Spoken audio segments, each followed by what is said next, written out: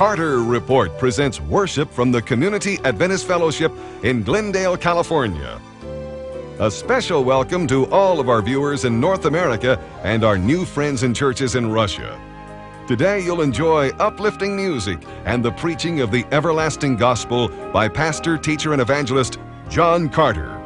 Please get your Bible and study the Word of God with us today. Thank you for joining us for worship and praise.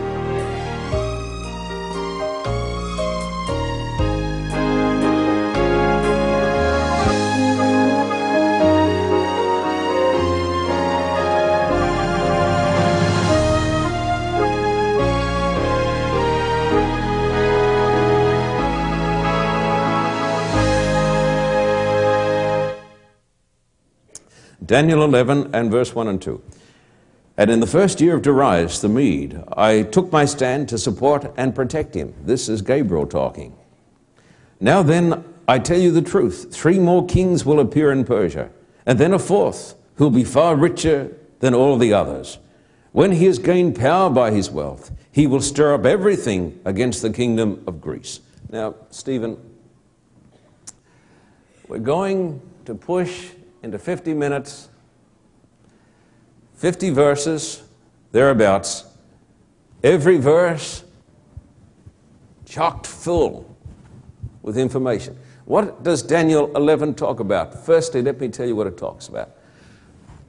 In the prophecies of Daniel, you have Daniel 2, Daniel 7, Daniel 8, and 9, and then you have Daniel 11, which largely is not symbolic, but it is the history of the Ptolemies and the Seleucid kings, the kings of the south, that's the Ptolemies in Egypt, and the kings of the north in Syria, in their battles. And then it moves to a larger scene and introduces the power of pagan Rome. And then it goes even further. Listen carefully. Then it brings in the church of the Dark Ages. Now listen to this. This chapter predicted the collapse of communism. I have taught this chapter now for 30 years. 30 years ago, when I was a boy out of college, I confidently predicted the collapse of the Soviet Union and the emergence of a great church-state organization that would come upon the world scene and that would flood over the world and that would bring the church to its greatest test. If my understanding of this prophecy is correct, we are living in the time just before the final test. Now, to get to those verses, you've got to give me today your hearts and your minds, and particularly your minds, if you don't mind. It says there are going to be 3 kings. Let me tell you who they were. This was written before it happened. The first was Cambyses the second. The second was the false Smerdis. These are Persian kings. The third is Darius the first. And the 4th is the great Xerxes the first, who made war against Greece. The Bible says he would stir up his realm against the king of Grecia, and he was defeated in the year 480 BC. But notice verse 3, and some of you will catch on quickly now. Then a mighty king will appear, who will rule with great power and do as he pleases. After he has appeared, his empire will be broken up and parceled out towards the 4 winds of heaven. It will not go to his descendants, nor will it have the power he exercised, because his empire will be uprooted and given to others. Now, who is that? Come on. This is Alexander the Great. And so far we're going through the same material that we noticed in Daniel chapter 7 and Daniel chapter 8. You say, who cares? Who cares? Let me tell you, God cares. Because these things were written hundreds of years before Alexander was born, written before the days of Xerxes the Great. And if what I'm telling you is the truth, then it tells me that every person is known by the great God of heaven. Now, let me tell you this. People get upset because things don't go the way they think they ought to go. You know what a great consolation to me is? The truth that there's a God of heaven and He knows everything about everyone, and He will have the last say in the affairs of men. He knew all about Xerxes. I don't need to worry about Xerxes. I don't need to worry about anything that has got people concerned, because of my philosophy that says life has got meaning because there's a God in heaven. Now, read on further. We get some more history. Now, verse 5, the king of the south will become strong. Now, this is the king of Egypt. And one of his commanders will become even stronger than he, and will rule his own kingdom with great power. After the division of the Grecian Empire, the kingdom of Alexander, into 4 parts, after this, it was divided into 2 kingdoms, the kingdom of Syria and the kingdom of Egypt. And these verses now discuss the wars between Egypt and Syria. Verse 6, after some years, they will become allies. That's the king of Egypt and the king of Syria. The daughter of the king of the south, that was Ptolemy, will go to the king of the north to make an alliance, but she will not retain her power, and he and his power will not last. In those days, she will be handed over, together with her royal escort and her father and the one who supported her. Now, you say, what on earth is this talking about? Let me tell you. You have the king of the north in Syria and the king of the south in Egypt. And these kings had been fighting, and therefore these men said, let us make a bargain so that we will stop our fighting. And as a part of the bargain, Ptolemy in Egypt gave his daughter, whose name was Berenice, and he gave her to the king of the north, the king of Syria, whose name was Antiochus. And Berenice, history tells me, went up there, but before she could become the queen, the king of the north had to get rid of his first wife, whose name was Laodice. She had children. And the king of the north not only had to get rid of his wife Laodice, but he had to disinherit his children.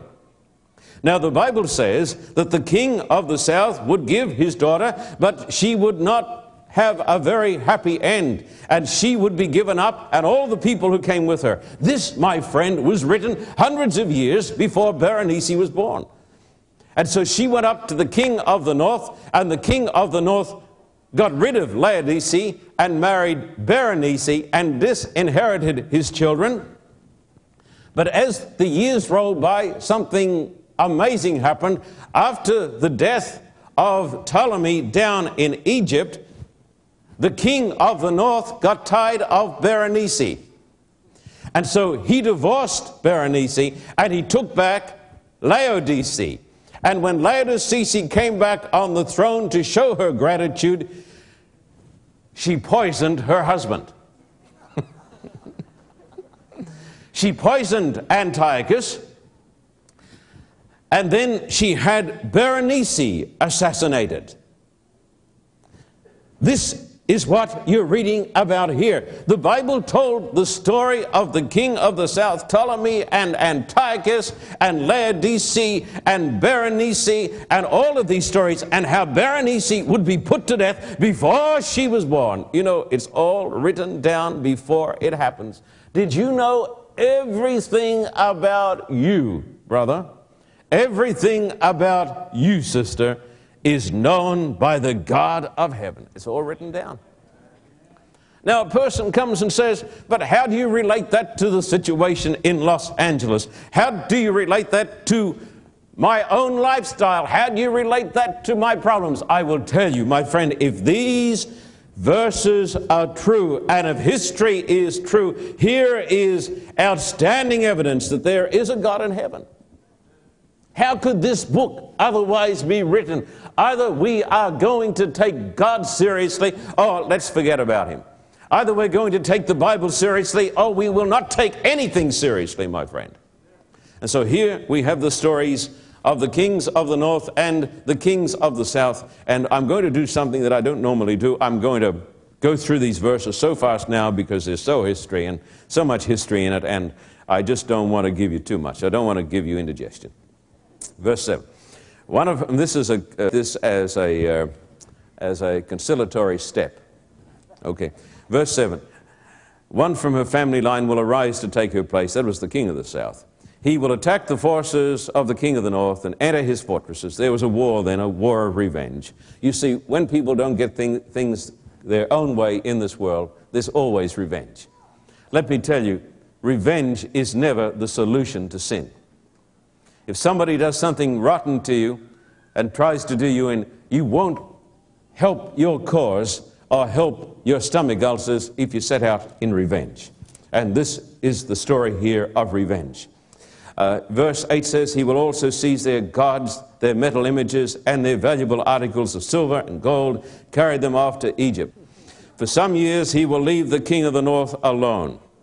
Then the king of the north will invade the realm of the king of the south, but will retreat to his own country. His sons will prepare for war and assemble a great army, which will sweep on like an irresistible flood and carry the battle as far as his fortresses, fighting and fighting and fighting between the king of the north and the king of the south, because they came from a different country.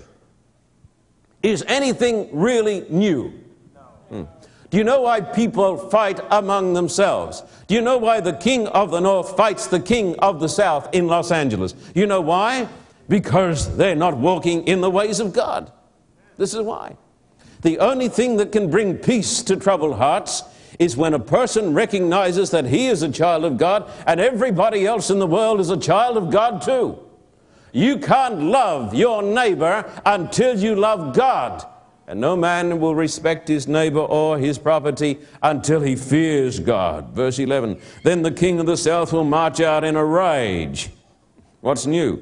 Fight against the king of the north, who will raise a large army, but it'll be defeated. When the army is carried off, the king of the south will be filled with pride. I've won the battle, and will slaughter many thousands, yet he will not remain triumphant. He who shouts in a carnal battle that he's won it, better be careful. For the king of the north will muster another army larger than the first, and after several years he will advance with a huge army fully equipped. In those times many will rise against the king of the south, the Egyptians. The violent men among your own people will rebel in fulfillment of the vision, but without success. Then the king of the north will come and build up siege ramps and will capture a fortified city. We think that was Gaza. The forces of the south will be powerless to resist. Even their best troops will not have the strength to stand. And rather than take hours to tell you historically how the verses were fulfilled, let me sum it up by saying this is a prophecy written hundreds of years before, which was fulfilled in this incessant warfare between the king of the south in Egypt and the king of the north in Syria. But now another great power comes on the world scene, and we shall pass to him. Verse 16. The invader will do as he pleases. No one will be able to stand against him. He will establish himself in the beautiful land and will have the power to destroy it. Now, I know this is causing you to think today, and most folks don't come to church to think, I know. But I want you to think about this. After Babylon came Medo-Persia, came Greece, and then you have the war of the descendants of Alexander the Great, the kings of the north and the kings of the south, the Seleucid kings in Syria and the Ptolemies in Egypt. But what other power would you expect now to come upon the world scene that invades the promised land and does according to his will? Come on, let's have it. And so now we pass to a new power on the world scene, and this is the power of Rome. And here we have a description of Julius Caesar. Verse 17, he will determine to come with the might of his entire kingdom and will make an alliance with the king of the south. And he will give him a daughter in marriage in order to overthrow the kingdom, but his plans will not succeed or help him. Another translation says they will give to him the daughter of women, corrupting her, but she shall not stand for him, and he shall be overthrown. Does anybody have an inkling what this could be talking about? That there comes upon the world scene a mighty general, and he goes down into the land of Egypt because he wants to be the king of the world. And there is given to him, as it says quaintly in the King James Version, the daughter of women corrupting her, but she shall not stand for him. What would you think about this? Does anybody know any Roman history? Many would think that this is a description of the relationship between Caesar and Cleopatra. But as you know, Cleopatra turned away from him, and the end result of that union was futility. Verse 18 says, "Then he will turn his attention to the coastland and will take many of them.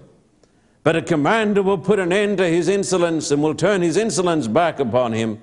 After this, he will turn back towards the fortress of his own country and will stumble and fall to be seen no more."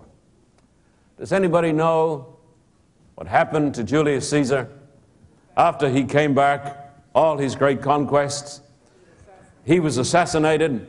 The Bible says a commander will turn the battle against him, one of his own men. History tells us when Julius Caesar was standing on the pinnacle of power, when he had conquered the whole wide world, he came back to the security and the safety of the Senate. And Brutus and some other assassins came to him and murdered him. And the Bible says he would turn his face to his own land and he would stumble and he would not be found. Thus was the end of Julius Caesar. Somebody tell me, who is a student of history, and I know you all are, who was the Caesar who came after Julius Caesar? Let me read the verse. Let me read the verse, and you'll know of whom it is speaking. Verse 20, "His successor will send out a tax collector to maintain the royal splendor. In a few years, however, he will be destroyed, yet not in anger or in battle." The Bible says at this time in the days of the Roman Empire, there would come another man. And this man would be noted as a great raiser of taxes. And the Bible tells me in Luke chapter 2 and verse 1 that in the days of Caesar Augustus, there went forth a decree that all the world should be taxed.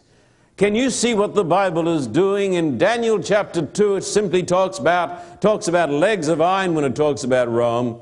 In Daniel 7, it gives a little more. In Daniel 8, it gives a little more. But in Daniel 11, it even starts to talk about the Caesars and describes their most conspicuous characteristics. But the Bible says, after a few days, he will be destroyed, but not in the heat of battle. He lived for 18 years after the decree to tax the whole wide world. And then I'm told by the historians, he did not die in the passion or the heat of battle, but he died peacefully in bed. He was one of the few. But Jesus, of course, was born in the days of Caesar Augustus, the raiser of taxes. And then after Caesar Augustus, who came on the world scene? Does anybody know? This is testing it, isn't it? Verse 21, this is talking about the man who came after the tax collector. He will be succeeded by a contemptible person or a vile person who has not been given the honor of royalty. He will invade the kingdom when its people feel secure, and he will seize it through intrigue. The Bible says that the man who came after the tax collector would be a person without any scruples at all. Does anybody know from history who this man was? Because I know who he was. Does anybody know? The contemptible person in history is called Tiberius Caesar. The historian tells me that Tiberius was only drunk once in his life. Only once in his life. That was all the time. He wrote this letter to the Senate, this contemptible person. "What shall I write to you, conscript fathers, or what I shall not write, or why I should write at all? May the gods and goddesses plague me more than I feel daily they are doing. if I can tell. And so here was the man who ruled the whole wide world, who came after the great Caesar Augustus. And the Bible says he was a vile and a contemptible person. Notice verse 21, 22. Then an overwhelming army will be swept away before him. Both it and a prince of the covenant will be destroyed. This verse could be translated better. The Hebrew says, and also the prince of the covenant. Has anybody here today any idea who the prince of the covenant was who was swept away in the days of Tiberius Caesar? Come on, come now. Do we not know this? In Daniel chapter 9, we're told about the prince of the covenant who would be put to death. Here we are told in Holy Scripture when he would be put to death in the reign of this contemptible person who came after the tax collector. And Jesus Christ was put to death in the days of Tiberius Caesar. Let me read you a statement from Tacitus, the Roman historian. He says, Christus, the founder of that name, was put to death as a criminal by Pontius Pilate, procurator of Judea, in the reign of Tiberius. Now, I understand that we are doing some thinking today, but let me tell you, as far as I am concerned, this gives me a reason why I can have hope, because it tells me that there must be an almighty God. If he could describe the affairs of the human race with such precision, hundreds, even thousands of years before these events took place.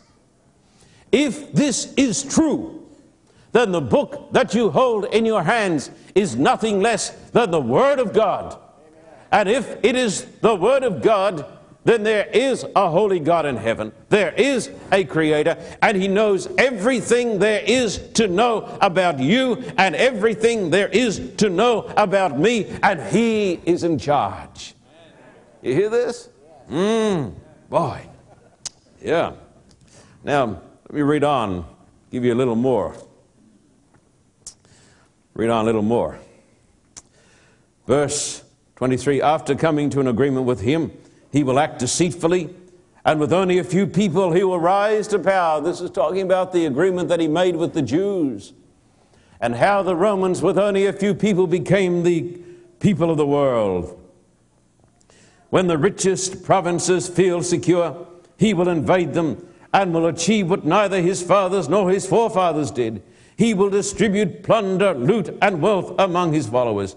He will plot the overthrow of fortresses, but only for a time. This talks about how the great Roman Empire, through the Roman Caesars and through the Senate, through intrigue and through duplicity and through force of arms, became the greatest power in the world. Verse 25, with a large army he will stir up his strength and courage against the king of the south, Egypt. The king of the south will wage war with a large and very powerful army, that he'll not be able to stand because of the plots devised against him. Those who eat from the king's provisions will try to destroy him. His army will be swept away, and many will fall in battle. The two kings, with their hearts bent on evil, will sit at the same table and lie to one another. Sounds like politics today. Do you think today that people have changed? Do you think today that most people, I ask you, are interested in what is truth? Most people, because they do not believe that there is a God in heaven, are only interested in what is good for them and political expediency. I want to tell you today, the most important thing in the world is truth and the pursuit of truth and obedience to truth. But these two kings, with their hearts bent on evil, will sit at the same table, lie to each other, but to no avail, because an end will still come at the appointed time. The king of the north, now this is Rome, will return to his own country with great wealth, but his heart will be set against the Holy Covenant. He will take action against it and return to his own country. This describes now the war of Rome against the children of God. He takes action against the people of the Holy Covenant, and the Holy Covenant is the truth of the gospel. Verse 29 and onwards, at the appointed time he will invade the south again, but this time the outcome will be different from what it was before. This now describes the fall of Rome. Ships of the western coastlands, the Vandals, will oppose him, and he will lose heart. These verses were literally fulfilled after Rome had done her greatest work, or its greatest work, because it was a terrible power. After doing its greatest work, the Roman Empire, because of inner corruption, started to fall apart. And the Bible says in the King James Versions, the ships of Kittim, which means the area which is west of Cyprus. And this Bible says here, ships of the western coastlands will oppose him. That's talking about the Vandals. He will lose heart.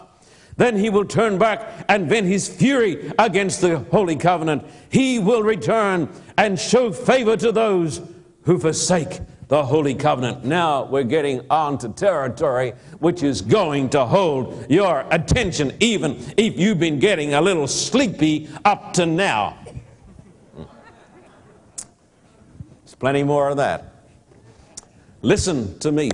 The Bible says that the ships would come against him. The Vandals came against Rome, and Rome was pillaged. But the Bible says Rome would come back and make an alliance with those who forsook the Holy Covenant. Who forsook the Holy Covenant? Who forsook the Holy Covenant? In the days of the collapse of the Roman Empire, who forsook the Holy Covenant? The church. The institutionalized church. The Bible says in other passages that there would come a great falling away from the truth. And when the church fell away from the truth, the power of the Caesars came to those who'd fallen away from the truth, and an unholy alliance planned in hell was signed between the two kings, the king of religion and the king of the Roman Empire, and thus came into being the great apostasy, the Antichrist, the church of the Dark Ages, which is described in these powerful verses. Read on. Now, we've survived successfully the king of the north and the king of the south. Got through that without putting you all to sleep. Okay, now we describe here the verses of Antichrist. Verse 31, his armed forces will rise up to desecrate the temple fortress and will abolish the daily sacrifice. They will set up the abomination that causes desolation. Have you heard verses like these before? Yeah, of course you have. Daniel chapter 8, Matthew 24, it talks about the abomination that causes desolation, and this power does away with the daily sacrifice. Remember when I spoke in Daniel 8? I spoke about the daily, the Tamid, that represents the ritual and the ceremonies of the Hebrew sanctuary. In the sanctuary, listen to it again. You say this is heavy, then get with it. Get with it, my friend. In the sanctuary, there was a bleeding lamb. There was a bleeding lamb because there was a broken law. And in the sanctuary, there was a priest. And when the Bible says that this amalgamation of the two kings, the king of religion and the king of Rome, takes place, the sanctuary is desecrated, the law of God is cast to the ground, the holy seventh-day Sabbath is changed by the church. Instead of the one high priest in heaven, there are 1 million priests on this earth. And there is a priest over there sitting on the throne of the Caesars who says, we hold upon this earth the place of God Almighty. We have the ability to forgive your sins. And so the truth of the gospel is taken away. The truth of the cross is cast to the ground. There is only one sacrifice, and that is the sacrifice of the cross. But the Bible says they set up the abomination that causes desolation. It doesn't look an abomination. I've gone along on many occasions. I've sat there. I've seen the glory. I've heard the singing of angelic choirs. As Beverly said when we went along to Rome and sat there, she said, if it's an abomination, it's a beautiful abomination. Because of the pomp, because of the glory. If I were not what I am, I would belong to that system, but for God, because it is so powerful. It is so overwhelming. And without God, the human heart desires all of that pomp and that ceremony. The Bible says it's the abomination that causes desolation. With flattery, he will corrupt those who have violated the covenant, but the people who know their God will firmly resist him. Glory, hallelujah. Even when things have been the worst, I tell you, even when apostasy has been almost universal, God has always had his people. Hear this? God has always had his people who have firmly resisted apostasy and iniquity. Listen to me and let this get into your mind. I'm telling you today, Christianity is not merely a passive religion. As Beverly said today, Christianity often calls upon us to resist evil. It has been said that evil prospers because good men remain silent. Evil prospers because people are spiritual cowards in the time of crisis. God's people who count for something will stand for the truth, and they will resist evil. The Bible says the people who know their God will be strong and resist him. There comes a time when we need to resist evil. Verse 33, those who are wise will instruct many, though for a time they will fall by the sword, or be burned, or captured, or plundered. This is not talking about pagan Rome. This is talking about the medieval church. This is talking about the church that arose on the kingdom of the Caesars and that sits on the throne of the Caesars. The Bible says this religious power would put people to death with the sword. It would burn them. It would capture them. It would plunder them. I want to read you a story. I read this out of the man's from a man whom I have nothing but admiration, H.M.S. Richards. I read from his book, Feed My Sheep. I believe that he was the greatest preacher that the Adventist Church has ever produced, a great preacher of righteousness by faith, a man who knew Christ. I listened recently to he's been dead now for a number of years, but I listened to his series on Revelation. I've never heard so much Christ in preaching. That's why the voice of prophecy was blessed by God. This is the story of Claverhouse. In that meeting, I told how one of the preachers was hiding in a cave, and the Scottish believers were sending food to him by a boy, 7 or 8 years old, because he wouldn't attract attention as he went out over the moss hags. At last he was detected, and Claverhouse, at the head of his dragoon, caught little Jamie. This is talking about the Scotch Christians, those men who stood for the faith of God. I wish I'd been one of them. The Covenanters who opened their veins, pricked their arteries, took out the blood, and signed the covenant with their own blood, that they'd be true to God. That takes intestinal fortitude. You know, the problem with Christianity and your Christianity and my Christianity on the whole, it's insipid. Most Christians today stand for nothing and fall for anything. Stand for nothing and fall for anything. Come to church when it's a nice day. Keep the Sabbath when it's a nice day. Otherwise, they just do anything on the Sabbath. It means nothing to them. The people who know that God will be strong and do exploits, the people whom God will take home to glory in the last great conflict, are going to be men and women with something in their backbones. At last he was detected in Clever House at the head of his dragoon called little Jamie. "We know where you've been, Jamie. Tell us where he is and take us to him," they demanded. He said, "I canna, I canna."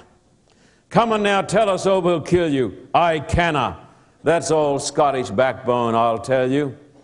Finally, Clever House himself grabbed the boy by the scruff of his neck, pushed his horse to the edge of the cliff, and held the boy out over the rocks. Now he said, "Jamie, tell us where he is and take us to him, or I'll drop you." The little boy twisted around, looked up at him and said, "I canna." "I'll drop you, and it's 100 feet down," said Clever House. Then the little fellow, still looking at him with a tear in the corner of his eye, said, "I canna, and I will not." His mother had told him not to tell. My friends, that's what we need. Backbone like that. "I canna, and I will not." Then he finished his sentence by saying, "It's not as deep as hell. 100 feet down, but not as deep as hell." And that's good Scottish doctrine too. That's why I am proud of my Protestant background. That's why I'm glad that I stand in the line of people who are prepared to say, "I canna and I will not." That's what we need today. More reliance upon God and less reliance upon institutions.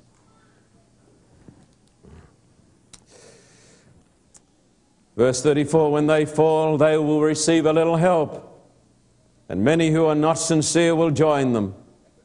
That's always been true. You have people join the church because they think they're going to get something out of it. Some of the wise will stumble. That's true. So that they may be refined, purified, and made spotless until the time of the end, for it will still come at the appointed time. So these verses graphically describe the church of the Dark Ages, describes the people of God who said, "I cannot and I will not, and I will be true to my Christ if it costs me my life." Now these verses describe the last attack by the Antichrist upon the church that's still to come. Now let me make this plain to you, because my gospel that I preach is not a popular gospel.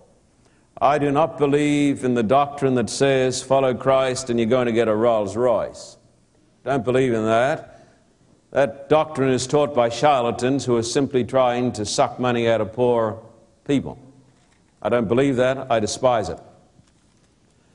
The Bible says that the path of the true church is a path that goes through the wilderness of suffering and persecution. That's the history of the true church. The Bible says all those who live godly in Christ Jesus will suffer persecution. This has always been true at the church. Whenever we preach the truth of God, there is opposition. I don't say this to get your sympathy because I don't need it.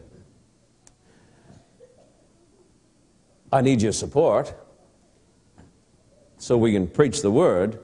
But whenever we preach the Word and there's opposition, we get criticized by people in high offices in the church who apparently have never read the Bible. They've read the church manual, but apparently they've never read the Bible. I had a man come to one of my colleagues this week and say, "Oh, we're so concerned all the trouble you caused in Kiev. We knew he'd do it." Then the man said, "You may have won the battle, but you haven't won the war yet."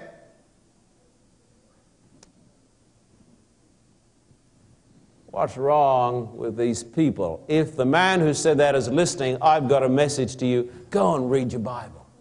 Go and read what happened when the apostles preached. Go and read and see what happened when Jesus preached. Go and read Daniel 11 and wonder why nothing happens when you preach. You know why? Because when the Word of God is preached, and we should avoid controversy and we should avoid trouble and persecution. I do not want to be a martyr. But I want to tell you folks something. Whenever the Word of God is preached with power, there's going to be opposition. It happened in Kiev, and people say you won the battle. We never won any battle. God won the battle. Be careful, my brother. Be careful what you say, because God may hear what you're saying and be displeased with you. We never won the battle. God won the battle. When we went to Africa, and we had the biggest crowds in the history of that nation, and then after the word was preached, there was an outcry from that same church that is mentioned here in the Bible. People said, "Why is he doing this? Don't they know? Why don't they read? Are they blind?" I think so. We should do everything we can to have peace with all men, but by the grace of God, we need to preach the word and not be afraid of the consequences. Amen.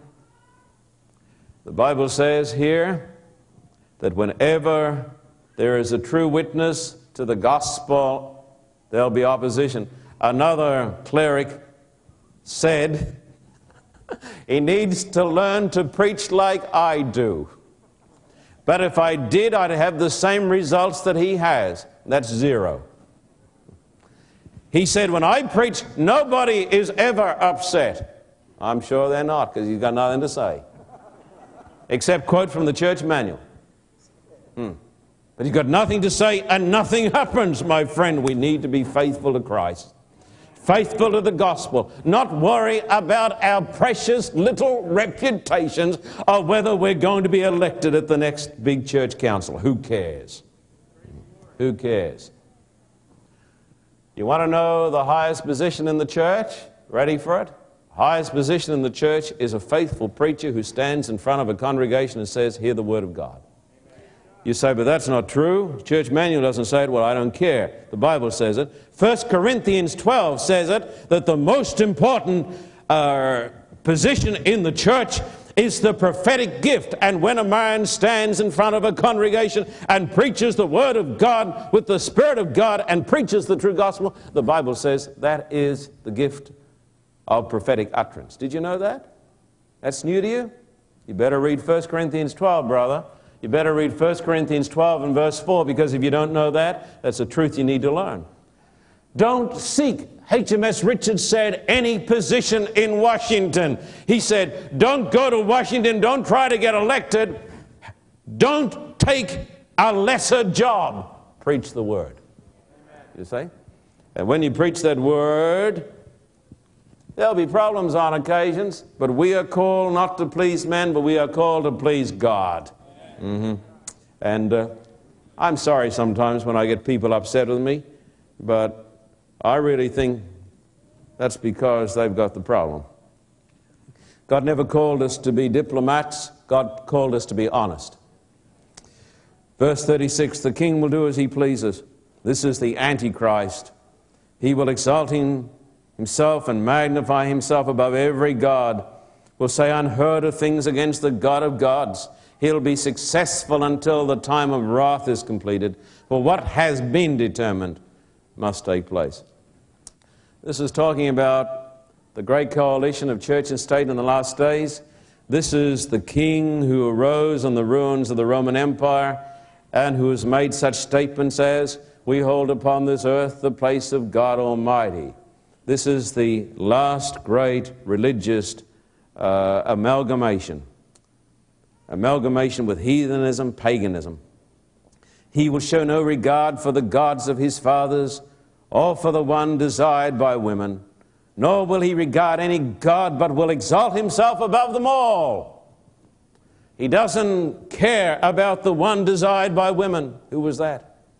That was Jesus. Jesus. Every mother wanted to have as her son the Messiah. The Bible says he won't take any regard for the gods of his fathers. Why not? Because wherever that church goes, he takes over the gods of those nations and transforms them into Christian gods. He has no regard for those gods because he puts himself above them all. Instead of them, he will honor a God of fortresses, a God unknown to his fathers. He will honor with gold and silver, with precious stones and costliest gifts. What is it talking about? Here is a new God. I will tell you what the God is. It is the little wafer God. When the priest says, "This is my body," he believes that the bread becomes God. By the doctrine of transubstantiation, and if you go to countries where that power is the state religion, as they carry the hosts down the street, I've been there, but I have never knelt. God help me. I've seen them all fall on their knees and worship the little wafer God carried down the streets. That's a God whom his fathers didn't know, the God who was honored with gold and precious stones. Verse 39, he will attack the mightiest fortresses with the help of a foreign god and will greatly honor those who acknowledge him. He will make them rulers over many people and will distribute the land for a price. That's what he did in the Dark Ages. He even sold England. Even sold England to the highest bidder. Now, I'm going to give you something which is pretty complex, difficult to understand, but you can understand it. At the time of the end, we believe that started in 1798, the king of the south will engage him in a battle, and the king of the north will storm out against him with chariots and cavalry and a great fleet of ships. He will invade many countries and sweep through them like a flood. Listen very carefully. Now, please listen. These verses are incomprehensible to millions. In the New Testament, terms that are used in the Old Testament, listen carefully, terms that are used in the Old Testament for entities and peoples are spiritualized. Israel in the Old Testament becomes what in the New Testament? Spiritual Israel. Oh, who, Helen? Who is Israel? Us, the church of God. The Bible says, if you belong to Christ in Galatians, then are you Abraham's seed. So you and I are Abraham's seed, you see? And you and I are brothers and sisters, you see? And so Israel in the new covenant setting becomes the church. The king of the north, back in those times, was Rome or Babylon. And the king of the north today is the great system of Babylon that came down like a wolf on the fold upon the Jews from the north in the Old Testament. The king of the south is Egypt. But in the New Testament setting, listen carefully, the king of the south is spiritual Egypt. Israel is spiritual Israel. That's why we sing the hymn, "O Zion, haste thy mission high fulfilling." When you sing that song, "O Zion, haste," you're not singing about Israel or literal Jerusalem. This is tremendously important. This is a truth that dispensationalists have got no idea about. In the New Testament, Israel doesn't represent Palestine. It represents the people of God. The king of the south is spiritual Egypt. Now, what is spiritual Egypt? How do you press all this in? What is spiritual Egypt? Spiritual Egypt, no, it's not. Spiritual Egypt, listen carefully. Egypt was the power that said, "I do not know Jehovah. I won't let the people of God go." In fact, Ellen White says in the book Great Controversy that Egypt represents atheism. The power that said, "I do not believe in God. I will not bow down to God. I believe in great monuments and great power, and I will not let the people of God go." Spiritual Egypt today represents atheism. And the Bible says at the time of the end, 1798, atheism would push against him. And in 1798, General Berthier took the pontiff prisoner after the French Revolution. The French Revolution was spiritual Egypt. That's in Revelation 11. The French Revolution was atheism. Curse the wretch, they said about Christ. The French legislature was the only parliament in the history of the world that said there is no God. They abolished God. At the time of the end in 1798, atheism through the French Revolution pressed against the great church of the Dark Ages, and the church of the Dark Ages went down for a while. And then from the French Revolution came Marxism, and from Marxism came communism.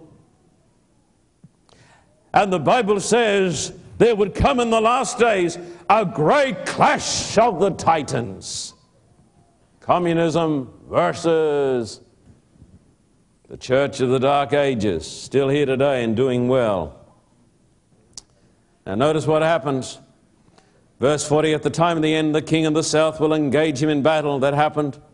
And the king of the north, the Antichrist, will storm against him with chariots and cavalry and a great fleet of ships. He will invade many countries, sweep through them like a flood. These verses I have used to predict the overthrow of atheism by the power of the great power of Rome.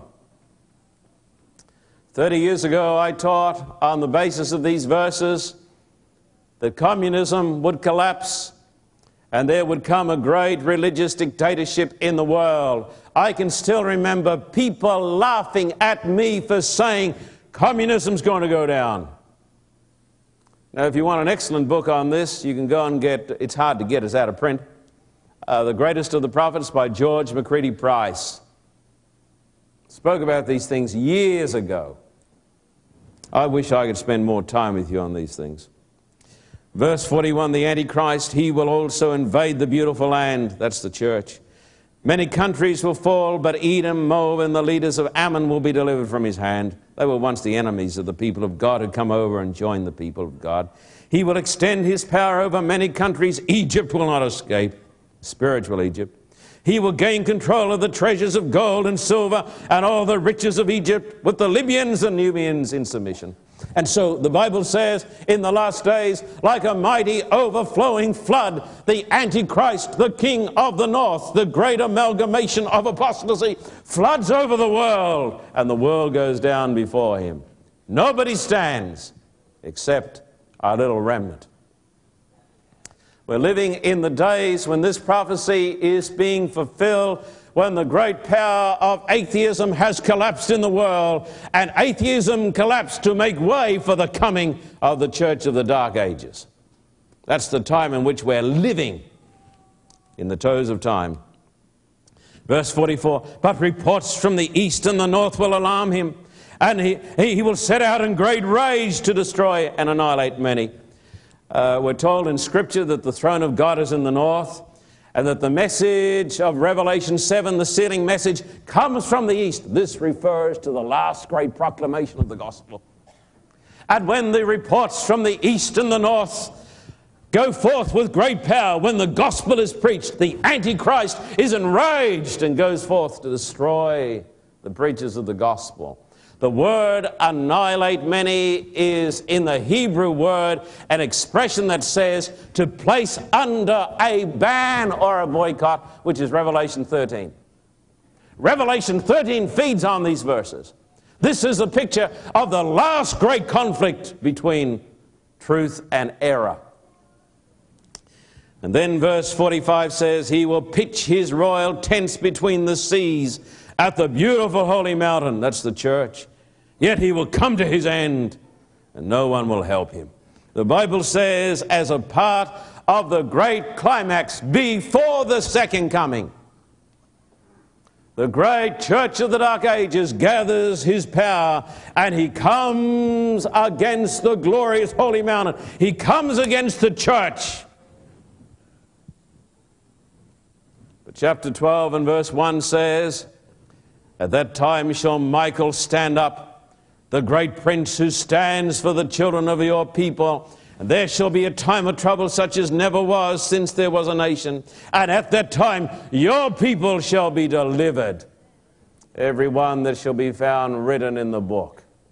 The Bible tells me in the last great conflict, when Antichrist rises to destroy the church, Michael stands up in splendor and lays him low. Thus, the panorama of Holy Scripture. These great themes are not for anemic souls. These are the greatest and the grandest themes of Scripture. There you have the history of the world. Proof that there's a God, there's meaning to life. There you have the story of the Christian church, suffering and torn and bleeding. There you have the picture of the great apostasy, a counterfeit Christ, a counterfeit cross, a counterfeit lamb, a counterfeit law, joined to the state, persecuting. But the Bible says in the last great conflict, he comes to his end. No one helps him because Michael stands up and delivers his people. And what should we be? Listen to me. You and I need to be students of the Word. You and I need to bring our Bibles to church. You and I ought to read our Bibles every day. If we don't do that, we are not going to make it. Ellen White said, only those who fortify their minds with the truths of God's Word will stand through the last great conflict. That is why I urge you, I beg you in God's name, arouse yourself and read your Bible. You say, but I can't. It is because you're lazy. It is because you are not trying. Read the Bible. Read the Word. Bring it to church. Put your faith in Christ. Be one of God's heroes. Be a strong person. Resist evil and love the truth. John Huss, the great Bohemian, Czechoslovakian reformer, before he was burnt at the stake, sent a message from his prison cell to his beloved Protestant believers back in Bohemia. He wrote the words, believe the truth, love the truth, live the truth. I say to you in the name of God, believe the truth, love the truth, live the truth. So help us God, amen.